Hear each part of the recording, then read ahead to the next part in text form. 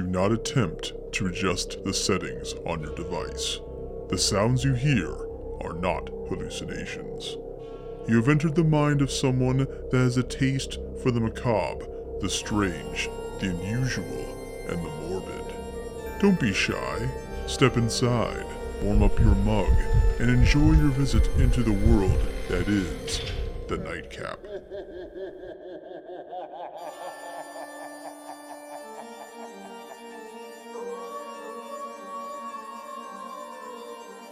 Welcome, friends, to the Nightcap, where nothing is taboo or wicked, and the topics are always eerie and intriguing. If you're a first-time listener, then you're in for a ride. For everyone else, welcome back. Before we begin, I want to thank Here on Mars for providing the illustration for this program. He is also a very accomplished musician with multiple releases of techno rock and other experimental tunes. His latest CD titled Alien, as well as other albums, can be purchased on Bandcamp. You can also stream his music on Spotify and watch some of his live streams on YouTube, where he mixes music live so you get a first-hand experience of his process. I promise you won't be disappointed. I would also like to thank Nocterminal for providing ongoing ambient tracks for this podcast. Based out of Louisiana, this man creates some of the most unique EDM and trance beats you'll ever hear. He has been a gracious artist, loaning me the use of his music for years, and I sincerely thank him. His latest EP titled Lo-Fi Avenue is a great album that is definitely worthy of your time, and you can listen to it on Spotify as well as YouTube. So please, support these great artists, because they work very hard to provide you with some amazing beats that are positive, unique, and fresh. Links to their channels and websites will be in the episode description. Tonight's torrid topic is guaranteed to catch your attention and make you think twice about what you think you know about one of the most tragic and evil points in human history, the Holocaust. Most of us have a general understanding of systematic slaughter of an entire culture, including those caught in the crossfire, such as homosexuals, lesbians, blacks, gypsies, but the true depth to which this went is so insidious and so unbelievably brutal and despicable that none of us will ever really know the whole story. Still, the involvement Germany had is sometimes scrutinized by historians and others as the entire country being complicit, and when they denied not knowing that the concentration camps existed, there was an outcry from soldiers, volunteers, and surrounding countries wanting justice. However, the truth is that most Germans indeed knew next to nothing about the train cars hauling bodies or the smokestacks spewing the ashes of the victims into the sky. Many camps had guards, commandants, and various personnel from the SS involved to ensure that the final solution became a success for their Führer. Most facilities were work camps, but the largest, such as Birkenau and Auschwitz, were purely well-oiled murder machines that unloaded scared and helpless prisoners, sorted them into groups, separating their families, choosing the ones that looked strong to be on disposal duty, and send the rest to facilities that looked like showers, only to meet their untimely demise in a one-way ticket to a Zyklon B afterlife. These are only a fraction of the atrocities committed by some Nazis that believe so strongly in ethnic cleansing that they willfully killed those that did nothing to them. You're probably thinking, yes, I know the story, and it is horrifying. I'm sure you were taught about Joseph Mengele, aka the Angel of Death, or various lieutenants that chose who lived and who died. What I guarantee you didn't learn is who else volunteered to be in charge of these places. The ones who never really truly served, but had an entire separate program set aside for the devoted ones, similar to Hitler Youth. In my opinion, these individuals are worse than any man you have read about in school, because I am, of course, talking about the women of the SS. Oh, you probably believe German Fräuleins were either collaborators or supported their husbands in their Nazi endeavors, hating Jews in their own way. How wrong you are. There were some women that were so hate-filled and in favor of the Jewish solution that they went further than any man could ever go, and I must warn you, before I reveal the most notorious ones, I feel it's important to go into a brief history on how said women got involved before getting into the most notorious and most sadistic examples. 5,000 female guards had the overseer or attendant rank. In 1942, the first female guards arrived at Auschwitz and Majdanek from Ravensbrück. The year after, the Nazis began conscripting women because of a shortage of male guards. Later female guards were dispersed to other various subcamps, detention camps, and other posts. Most female guards were generally from the lower to middle class and had no relevant work experience. Their occupational background varied. One source mentions former matrons, hairdressers, tramcar conductresses, opera singers, or retired teachers. Volunteers were recruited via advertisements in German newspapers asking for women to show their love for the Reich and join the SS Gelforge, which was a support and service organization for women at this time. Additionally, some were conscripted based on data in their SS files. Adolescent enrollment in the League of German Girls acted as a vehicle of indoctrination for many of the women. It was claimed by some former overseers at post-war hearings that her female guards were not full-fledged SS women. Consequently, at some tribunals, it was disputed whether SS Helferinnen employed at the camps were official members of the SS, thus leading to conflicting court decisions. Many of them belonged to the Waffen-SS, or the other SS Helferinnen Corps, which had the ranks as follows: Chief Senior Overseer, Camp Leader, Senior Overseer, First Guard, Report Leader, Work Recording Leader, Work Input Overseers, Block Leader, Work Squad Leader, Dog Guide Overseer, Overseer, and Arrested Overseer. It was also encouraged by top advisors and generals, such as Heinrich Himmler, that the male guards treat the female guards as equals, and sexual relations between the two genders were openly apparent to all involved. Even more disturbing is the amount of embezzlement between overseers, said to have stolen millions of Reichmarks, which was the official currency of the Third Reich. Not all the female guards were captured. Some fled Germany when the Allies came. However, because of a statute of limitations, confusing guidelines and territory, and other struggles after the war, there weren't enough resources to lend. Most of the focus had been on the men. Those that did slip away were too old to be tried by the time they were tracked down, and they could not be prosecuted. Now that you know the basics, here is where you find out about the darkest women involved, and I must warn you, some of this gets downright stomach-turning. Ilse Koch was a German overseer at Nazi concentration camps run by her husband, Commandant Karl Otto Koch.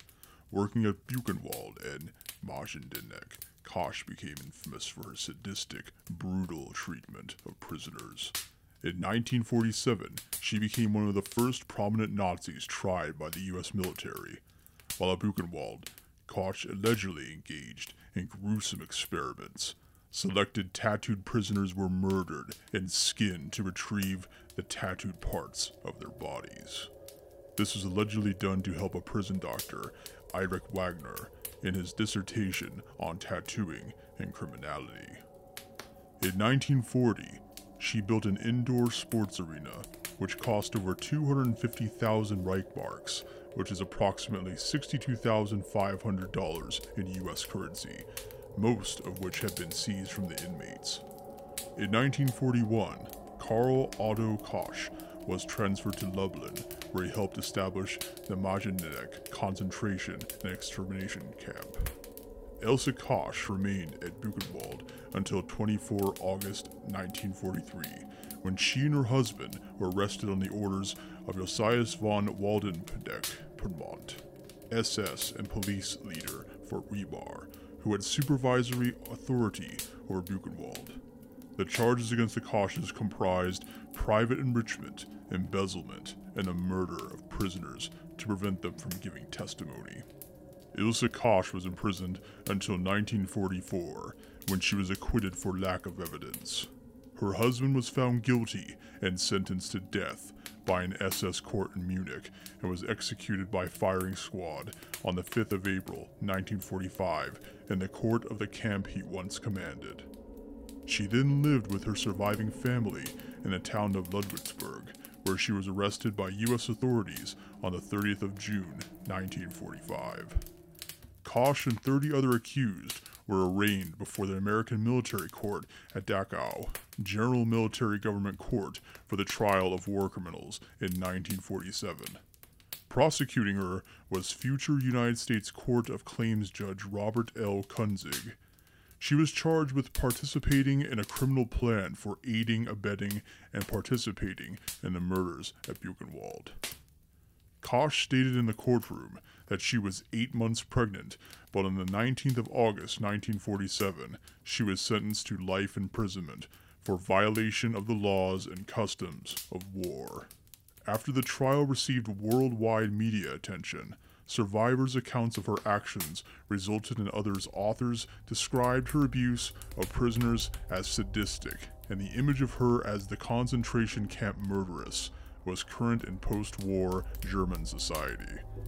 Koch was accused of taking souvenirs from the skin of murdered inmates with distinctive tattoos, although those claims were rejected at both of her trials.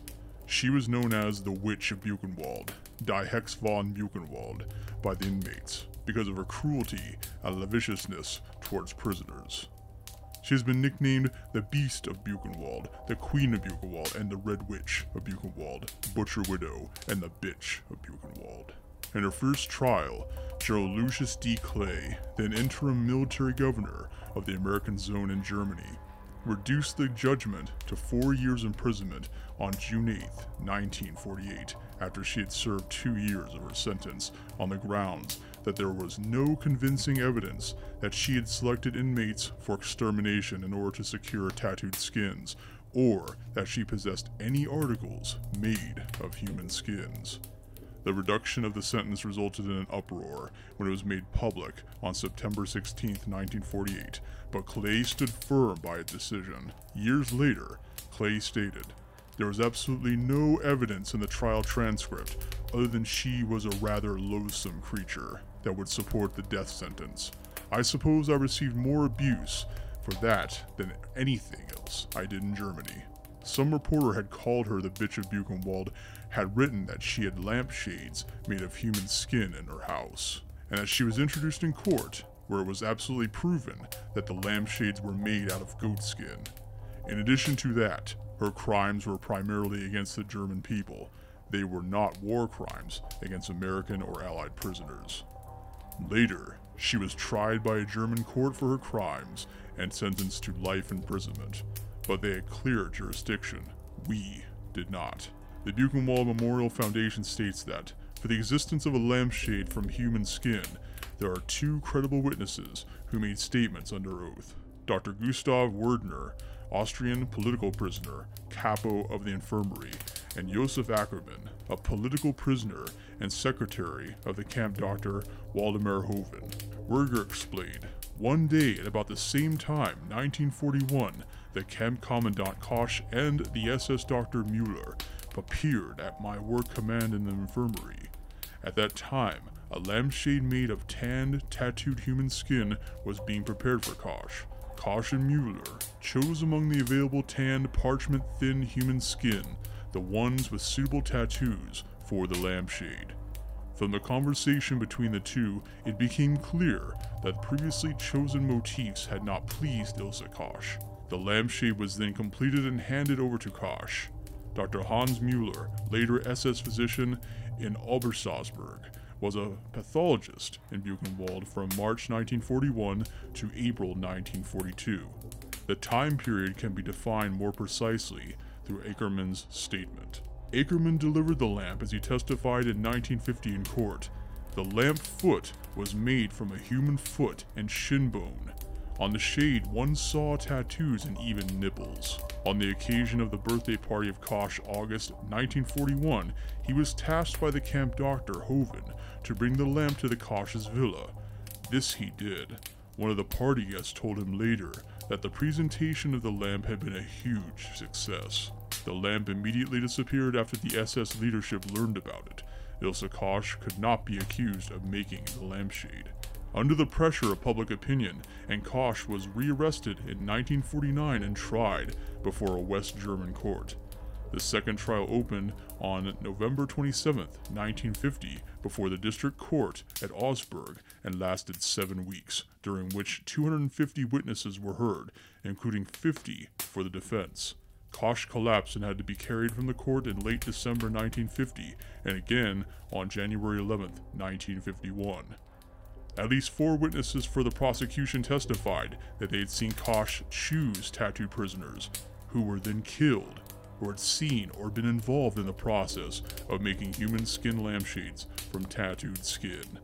However, this charge was dropped by the prosecution when they could not prove lampshades or any other items were actually made from human skin. On January 15, 1951, the court pronounced its verdict in a 111-page-long decision for which Koch was not present in court. It was concluded that the previous trials in 1944 and 1947 were not a bar to proceedings under the principle of ne spin indiem, as at the 1944 trial Koch had only been charged with receiving, while in 1947 she had been accused of crimes under foreigners after September 1, 1939, and not with crimes against humanity, of which Germans and Austrians had been defendants both before and after that date. She was convicted of charges of incitement to murder, incitement to attempted murder, and incitement to the crime of committing grievous bodily harm. On the 15th of January 1951 was sentenced to life imprisonment and permanent forfeiture of civil rights. On May 10, 1950, Koch was indicted by Dr. Hans Icklo, chief prosecutor at the Superior Court in Augsburg. On June 15, 1951, Koch officially started her life imprisonment sentence. Koch appealed to have the judgment quashed, but the appeal was dismissed on April 22, 1952 by the Federal Court of Justice. She later made several petitions for a pardon, all of which were rejected by the Bavarian Ministry of Justice. Koch protested her life sentence to no avail to the International Human Rights Commission. Koch hung herself at Auschwitz Women's Prison on September 1, 1967, at the age of 60. She experienced delusions and had become convinced that concentration camp survivors would abuse her in her cell. In 1971, her son Uwe sought posthumous rehabilitation for her mother. Via the press, he used clemency documents from her former lawyer in 1957 and his impression of her based on their relationship in an attempt to change people's attitudes toward Koch. The family bond she had was obviously strong, so strong in fact, that her own son fought to help others see what his wretched mother was really a decent person, perhaps caught up in the fervor of a tyrannical leader.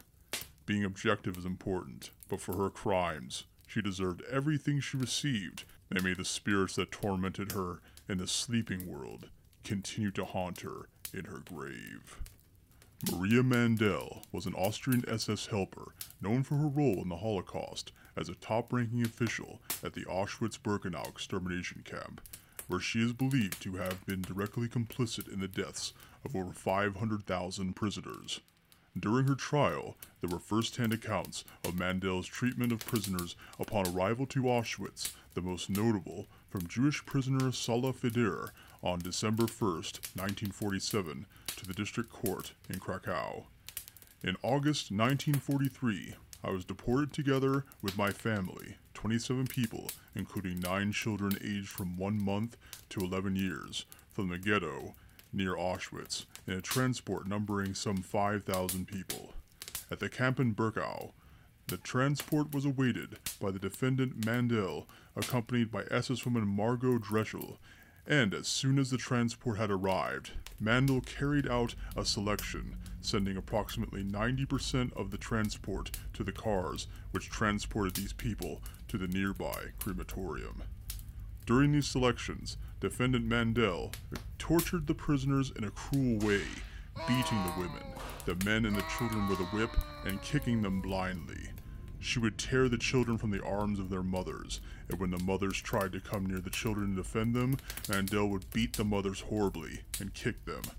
I saw, right next to me, a young 20-year-old mother who tried to go near her 2-year-old child thrown into the car, and Mandel kicked and beat her so cruelly that she didn't get up anymore. I held my 4-year-old child by the hand.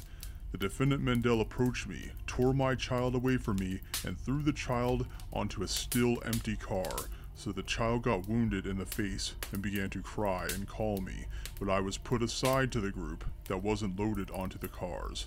When I tried to reach the child, crying on the car, Mandel began to beat me so cruelly that I fell. Mandel continued to kick me although I was lying on the ground, and she knocked out almost all of my teeth with her shoe. Sala's tale continues with a description of Margot Dreschel's mass torture of women involving the infamous Block 25 in Auschwitz. In my block, which is Block 15, 700 women were chosen out of 1,000, and the whole camp, that is, in Lager A, where we stayed in this so-called quarantine. Mandel selected several thousand women, and all of them, naked, were crammed into one block, number 25, where they stayed for 7 days and nights without food or water. On the night of 27 September, they were transported to the crematorium. For the period of these 7 days, we heard horrible screams and groans issuing from that block, and when the women were taken to the crematorium, the block elder, a Slovakian woman named Celia, who had already been tried in Czechoslovakia, told us that after those 7 days, there were more corpses than living people in that block, and that almost all of them had bitten fingers and breasts and plucked out eyes. During these 7 days, if any prisoner wanted to carry water or some food to that block, she was arrested there and perished along with the rest.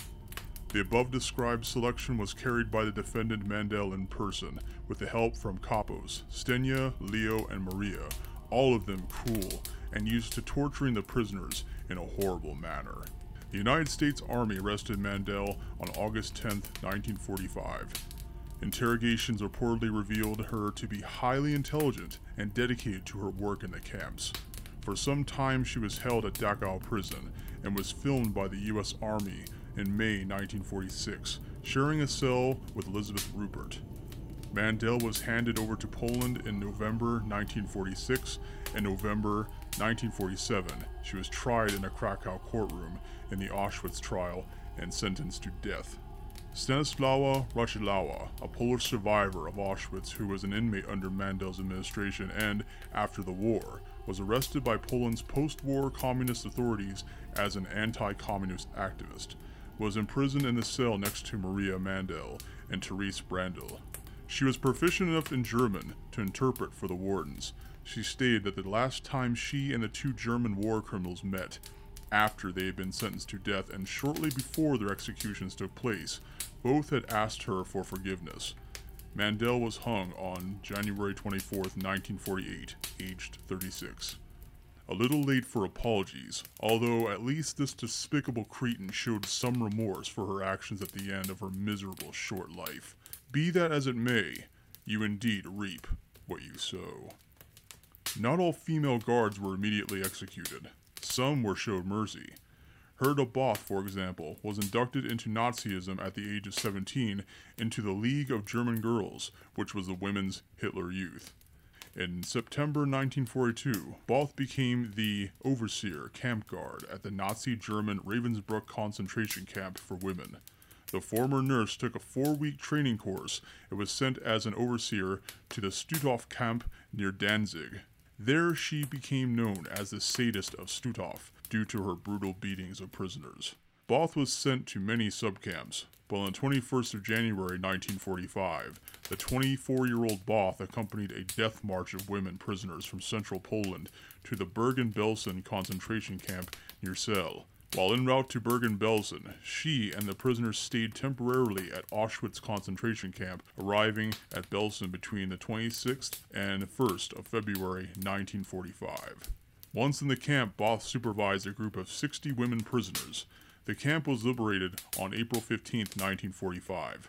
She is said to have been the tallest woman arrested. She was 6'3". Both also stood up from other overseers because, while most of the SS women wore black jackboots, she was in ordinary civilian shoes. The Allied soldiers forced her to place corpses of dead prisoners into mass graves adjacent to the main camp. She recalled in an interview some 60 years later that, while carrying the corpses, they were not allowed to wear gloves, and she was terrified of contracting typhus. She said the dead bodies were so rotten that the arms and legs tore away when they were moved. She also recalled the emaciated bodies were still heavy enough to cause her considerable back pain. Both was arrested and taken to a prison in Celle. At the Belsen trial, she was characterized as a ruthless overseer and sentenced to 10 years in prison for using a pistol on prisoners. Both admitted to striking inmates with her hands for camp violations like stealing, but maintained that she never beat anyone with a stick or rod, and added that she never killed anyone. Her contention of innocence was deemed questionable, as one Bergen-Belsen survivor claimed to have witnessed Both beat a Hungarian Jew named Ava to death with a wooden block, while another teenager stated that he saw her shoot 2 prisoners for reasons he could not understand. Nevertheless, she was released early from prison on December 22, 1951, as an act of leniency by the British government. In a very rare interview in 1999, Both exclaimed that she had no regrets about her decision to be a guard, because if she had not signed up, she would have been shot, or worse, thrown into a camp herself. While this is pure speculation at best, and maybe a final plea for sympathy shortly before her death in 2000, we'll never truly know. Escape is not certain for these guards, even if they think they were clear once they hit U.S. soil.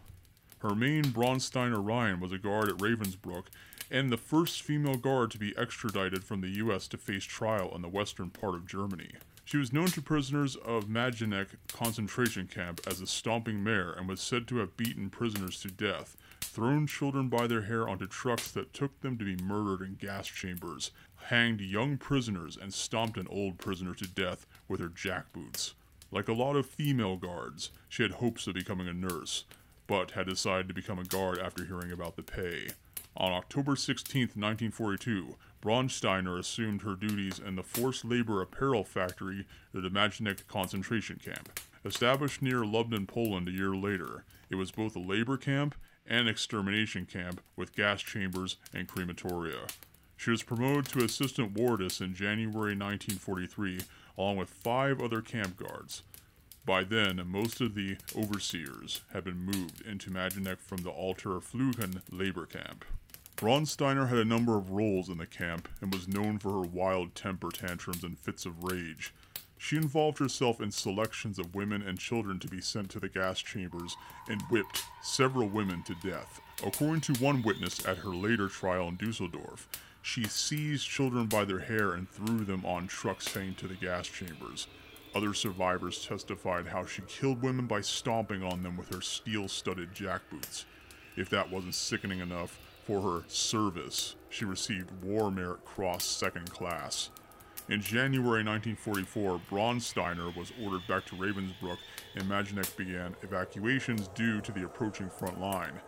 She was promoted to supervising wardess at the Genthen subcamp of Ravensbrück, located outside Berlin. Witnesses say that she abused many of the prisoners with a horsewhip she carried, killing at least 2 women with it. A French physician who was interned at Genthen recalled the sadism of Braunsteiner while she ruled the camp. I watched her administer 25 lashes with a riding crop to a young Russian girl suspected of having tried sabotage. Her back was full of lashes, but I was not allowed to treat her immediately.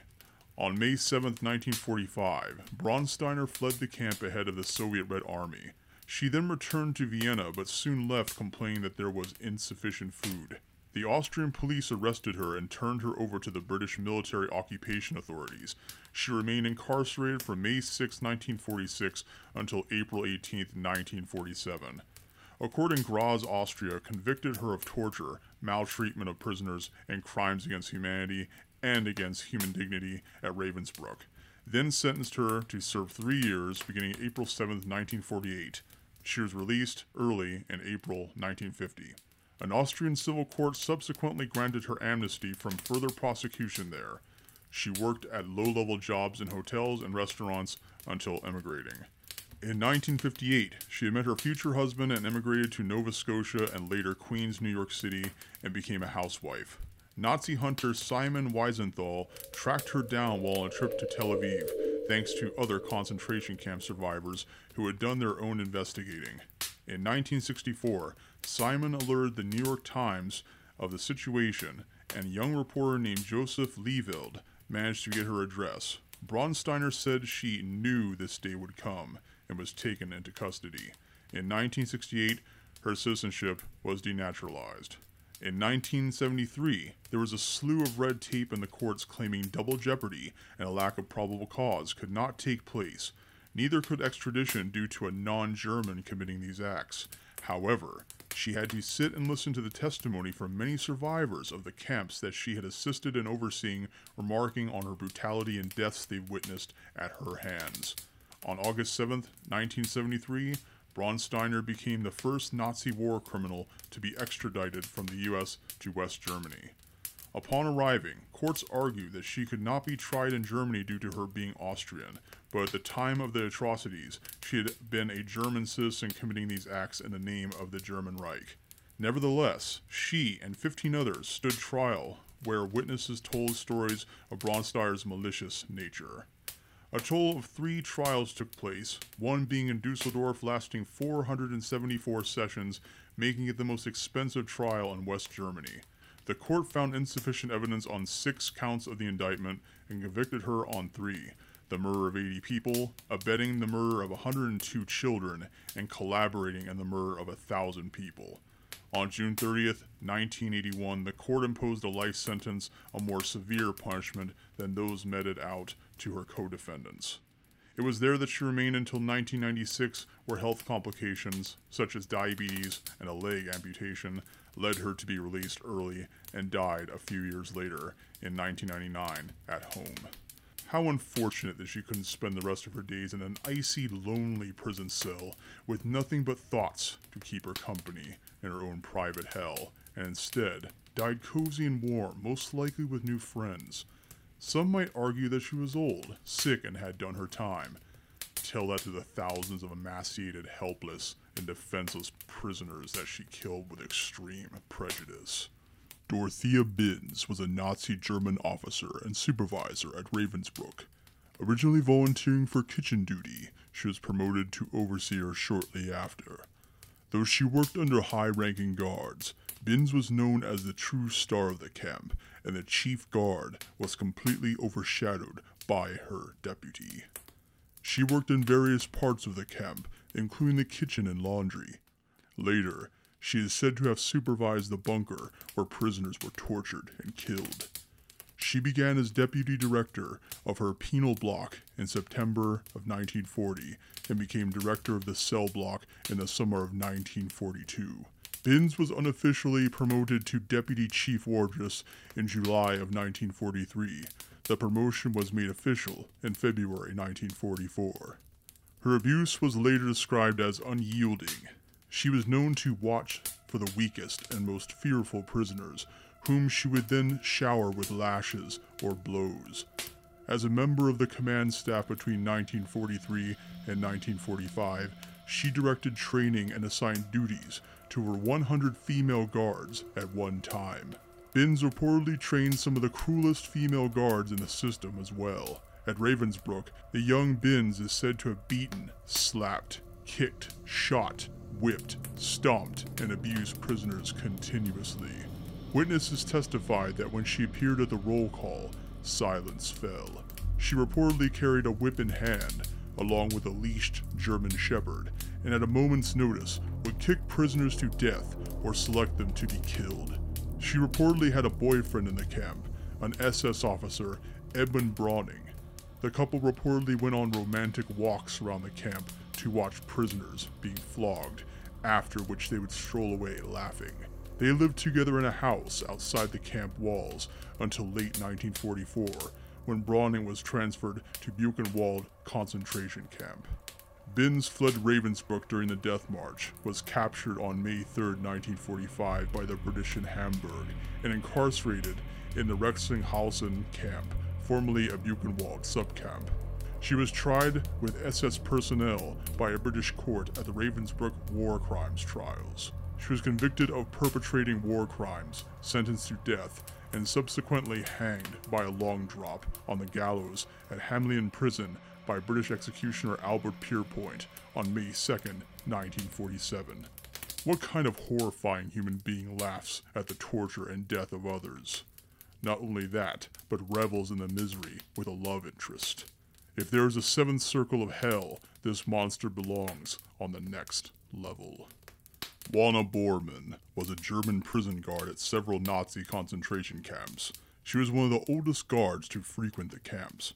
At her trial, Bormann said she had joined the Auxiliary SS in 1938 to earn more money. She first served at the Lichtenberg concentration camp in Saxony with 49 other SS women.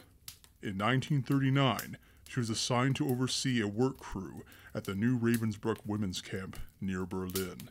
In March 1942, Bormann was one of a handful of women selected for guard duty at Auschwitz in occupied Poland. Short in stature, she was known for her cruelty. Victims called her Weasel and the woman with the dogs. In October 1942, Bormann went to Auschwitz-Birkenau as overseer. Shortly after, she was moved to Buddy, a subcamp, where she continued her prisoner abuse. In 1944, as German losses mounted, Bormann was transferred to the auxiliary camp at Hindenburg, which is present-day Poland, in Silesia. In January 1945, she returned to Ravensbrück. In March, she arrived at her last post, Bergen-Belsen, near Celle. On April 15, 1945, the British Army took Bergen-Belsen, finding over 10,000 corpses and 60,000 survivors. The liberators forced all SS personnel to carry the dead. Bormann was later incarcerated and interrogated by the military, then prosecuted at the Belsen trial, which lasted from September 17, 1945 to November 17, 1945. The court heard testimony relating to murders she had committed at Auschwitz and Belsen, sometimes unleashing her big bad wolfhound German Shepherd on helpless prisoners. She was found guilty and hanged on December 13, 1945. The executioner later remarked that Bormann looked frail and haggard as she limped down the corridor trembling as they weighed her, where she said, "I have my feelings," which were reportedly her final words. Using dogs to incite fear and do your dirty work is even worse than if you did it yourself, putting a creature in charge of ending someone's life that, quite literally, has no dog in the fight. To say that she had feelings negates the very essence of her humanity and underlines her hypocrisy. Elisabeth Volkenrath was a supervisor at several camps, but started her adult life as an unskilled worker before volunteering. She began in October 1941 at Ravensbrück concentration camp as a low-level guard. In March 1942, she was sent to Auschwitz-Birkenau, where she worked in the same function as at Ravensbrück. At Auschwitz, she met SS Rottenführer Heinz Volkenrath, who had worked there since 1941 as SS Blockführer. The couple married in 1943. Elisabeth Volkenrath participated in the selection of prisoners for the gas chambers and, in November 1944, was promoted to supervising wardress for all camp sections for female prisoners at Auschwitz. Elisabeth Volkenrath was transferred to Bergen-Belsen when Auschwitz was closed. From February 1945, she was also the supervising wardress at Bergen-Belsen. In April 1945, Volkenrath was arrested by the British Army and was tried in the Belsen trial, at which she was convicted of war crimes. Sentenced to death, she was executed by hanging at Hamlin Prison by Albert Pierpoint on December 13, 1945. Volkenrath was one of the few female concentration camp supervisors to marry one of their male superiors, and also one of the few with lesser-known atrocities under their belt. Whether this was because she was a higher rank working behind the scenes not seen much by prisoners or not, we will probably never know. Suffice it to say, she still deserved to answer for her crimes. Herta Ellert was stationed at Ravensbrück on November 15, 1939, ordered by the SS to work through the labor exchange. She stated, "I had to see that civilian workers did not mix with the prisoners, and later on I was detailed to working parties outside camp." In October 1942, she was transferred to the Majdanek camp near Lublin. She claimed she was moved as a punishment for being too nice to the prisoners by not giving them harsh enough punishments and helping to feed them. However, according to the Belsen trial, she received a bonus as well as better working conditions at this camp. By mid-1944, she was transferred to Krakow. SS officers there noticed she was too lenient, polite, and helpful to the prisoners, so the SS returned her to Ravensbrück to undergo another training course, this time by Dorothea Binz. During this time, Ellert divorced her husband. After World War II, Ellert described the training course at Ravensbrück as physically and emotionally demanding. Helena Nelken described Ellert at Plaslau in these words: "Immensely obese, sly, vicious in character, and an absolute master in using the whip. She was the overseer in charge of the kitchen. Through a small window, she would spy on the Jewish women while they were at work peeling potatoes or onions, washing dishes, and doing other chores necessary in the kitchen. Once, Ellert even ordered the women who were at work to undress completely. After they had stripped, Ellert searched each one extremely thoroughly, looking no doubt for rings, money, wristwatches, and other valuables. She remained at her job until the final liquidation of the Plaszow camp. She, too, was on the death march when the time came for us to retreat along with Germans," one witness had testified to. Ellert was later moved to the Auschwitz concentration camp, where she oversaw women commanding slave labor groups. Ellert later served as a guard at the Auschwitz subcamp in Raskow, Poland, before she was transferred to the Bergen-Belsen concentration camp, where she became deputy wardess. When the British Army liberated the Belsen camp, Ellert was arrested and tried at the Belsen trial. She was defendant number 8 during the trial. While on trial, Ellert was asked if she had committed theft, witnessed severe beatings, had committed murder, and so on, to which she had denied most accusations. She was remanded along with all 45 defendants and pleaded not guilty to all charges. She was found guilty at Belsen and innocent at Auschwitz. She was sentenced to 15 years in prison, but was given early release on May 7, 1953. After the war, Ellert lived under the assumed name Herta Naumann. She died in April 1997, aged 92. It is entirely possible that this woman was coerced into gruesome acts and did more good than bad, but that doesn't excuse her from anything she did. At least there was a glimmer of remorse and humanity there. That is, until it was stripped away later by pure spiteful animals that commanded the camps with a rotting fist. Emma Zimmer was an overseer at Lichtenberg-Ravensbrück in Auschwitz-Birkenau. Like Wanne Bormann, she was also one of the older guards to participate in the final solution. In 1938, she became a guard at Lichtenberg camp, where she became assistant camp leader. In 1939, she was assigned to Ravensbrück, where she served as assistant chief leader, and in October 1942, she became assistant camp leader at Birkenau as an overseer. On June 1st, 1943, 1 month before her 55th birthday, she was granted permission to stay on staff as a female overseer at Ravensbrück despite her age.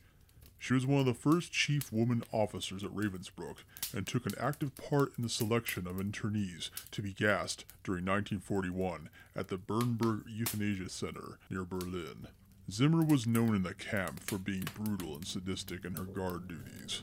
At Auschwitz, she was particularly feared. She was old, mean, vicious, dangerous, and frightening us constantly with threats, proclaiming in a sadistic voice, "I will report you, and then you will go away. You know where? Just one way up the chimney." We hated her, and we were scared of her. She was also awarded the War Merit Cross 2nd class without swords. Zimmer stood trial at the 7th Ravensbrück trial and was sentenced to death for her war crimes. She was hanged on the gallows at Hamelin prison in 1948.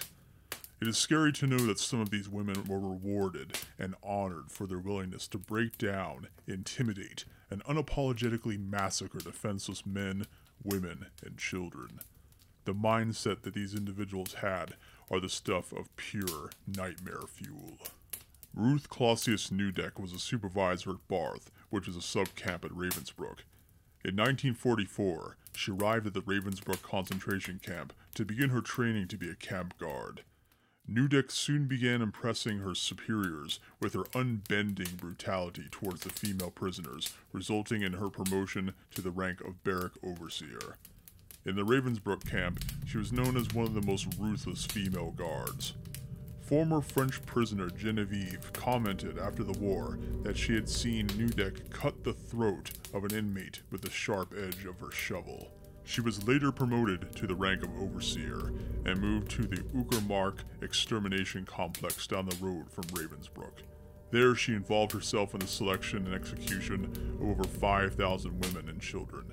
In 1945, she became the chief wardress of Barth.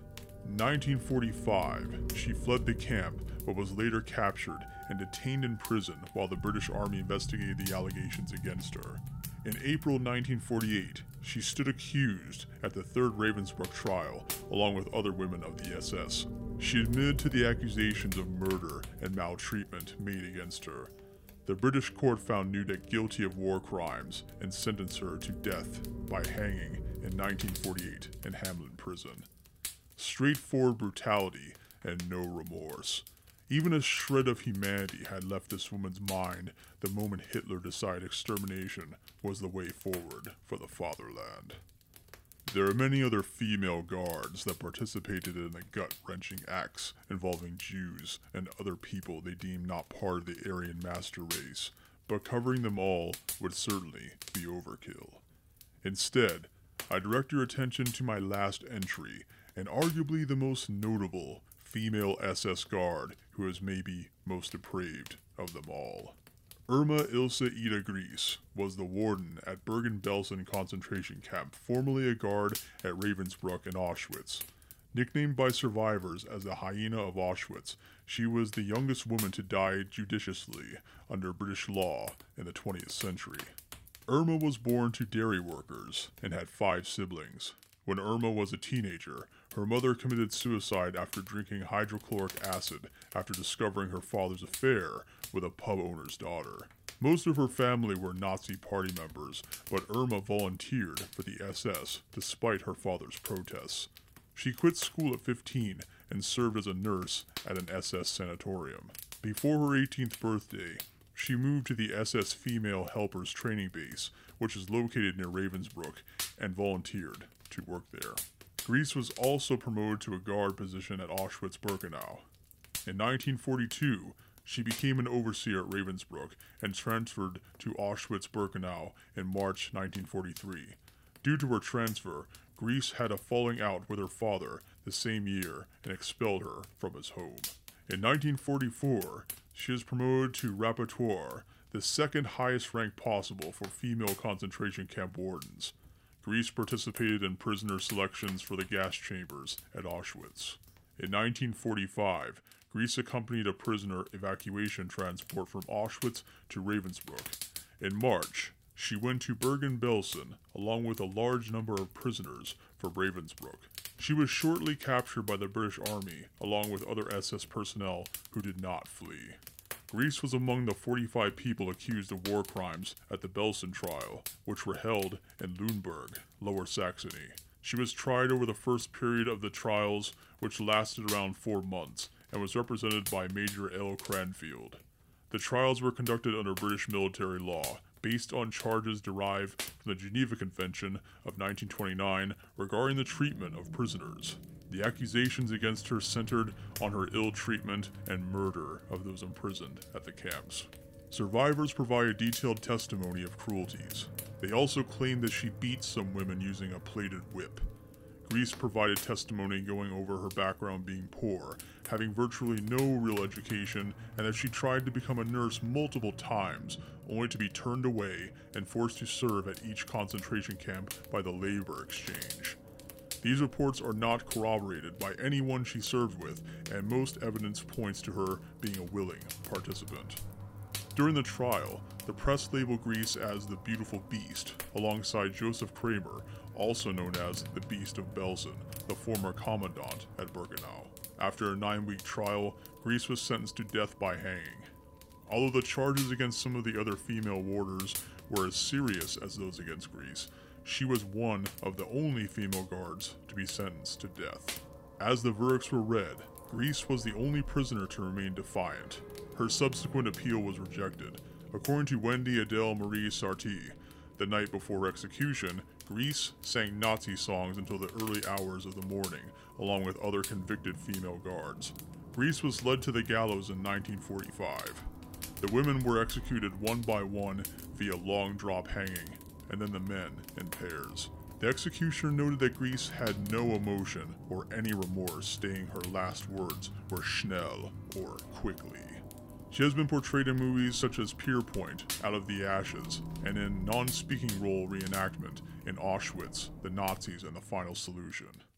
Being brought up in poverty, in a country still economically struggling after World War I, leads to lots of resentment and hatred that festers in the younger generations.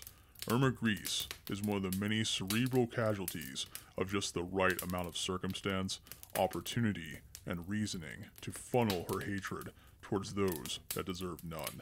The many souls that she helped extinguish from this world during one of the darkest points of human history have their justice, although it will never fully heal the memories of those that lived to tell the tales. And so at last, we've approached the end. It must be a lot to absorb.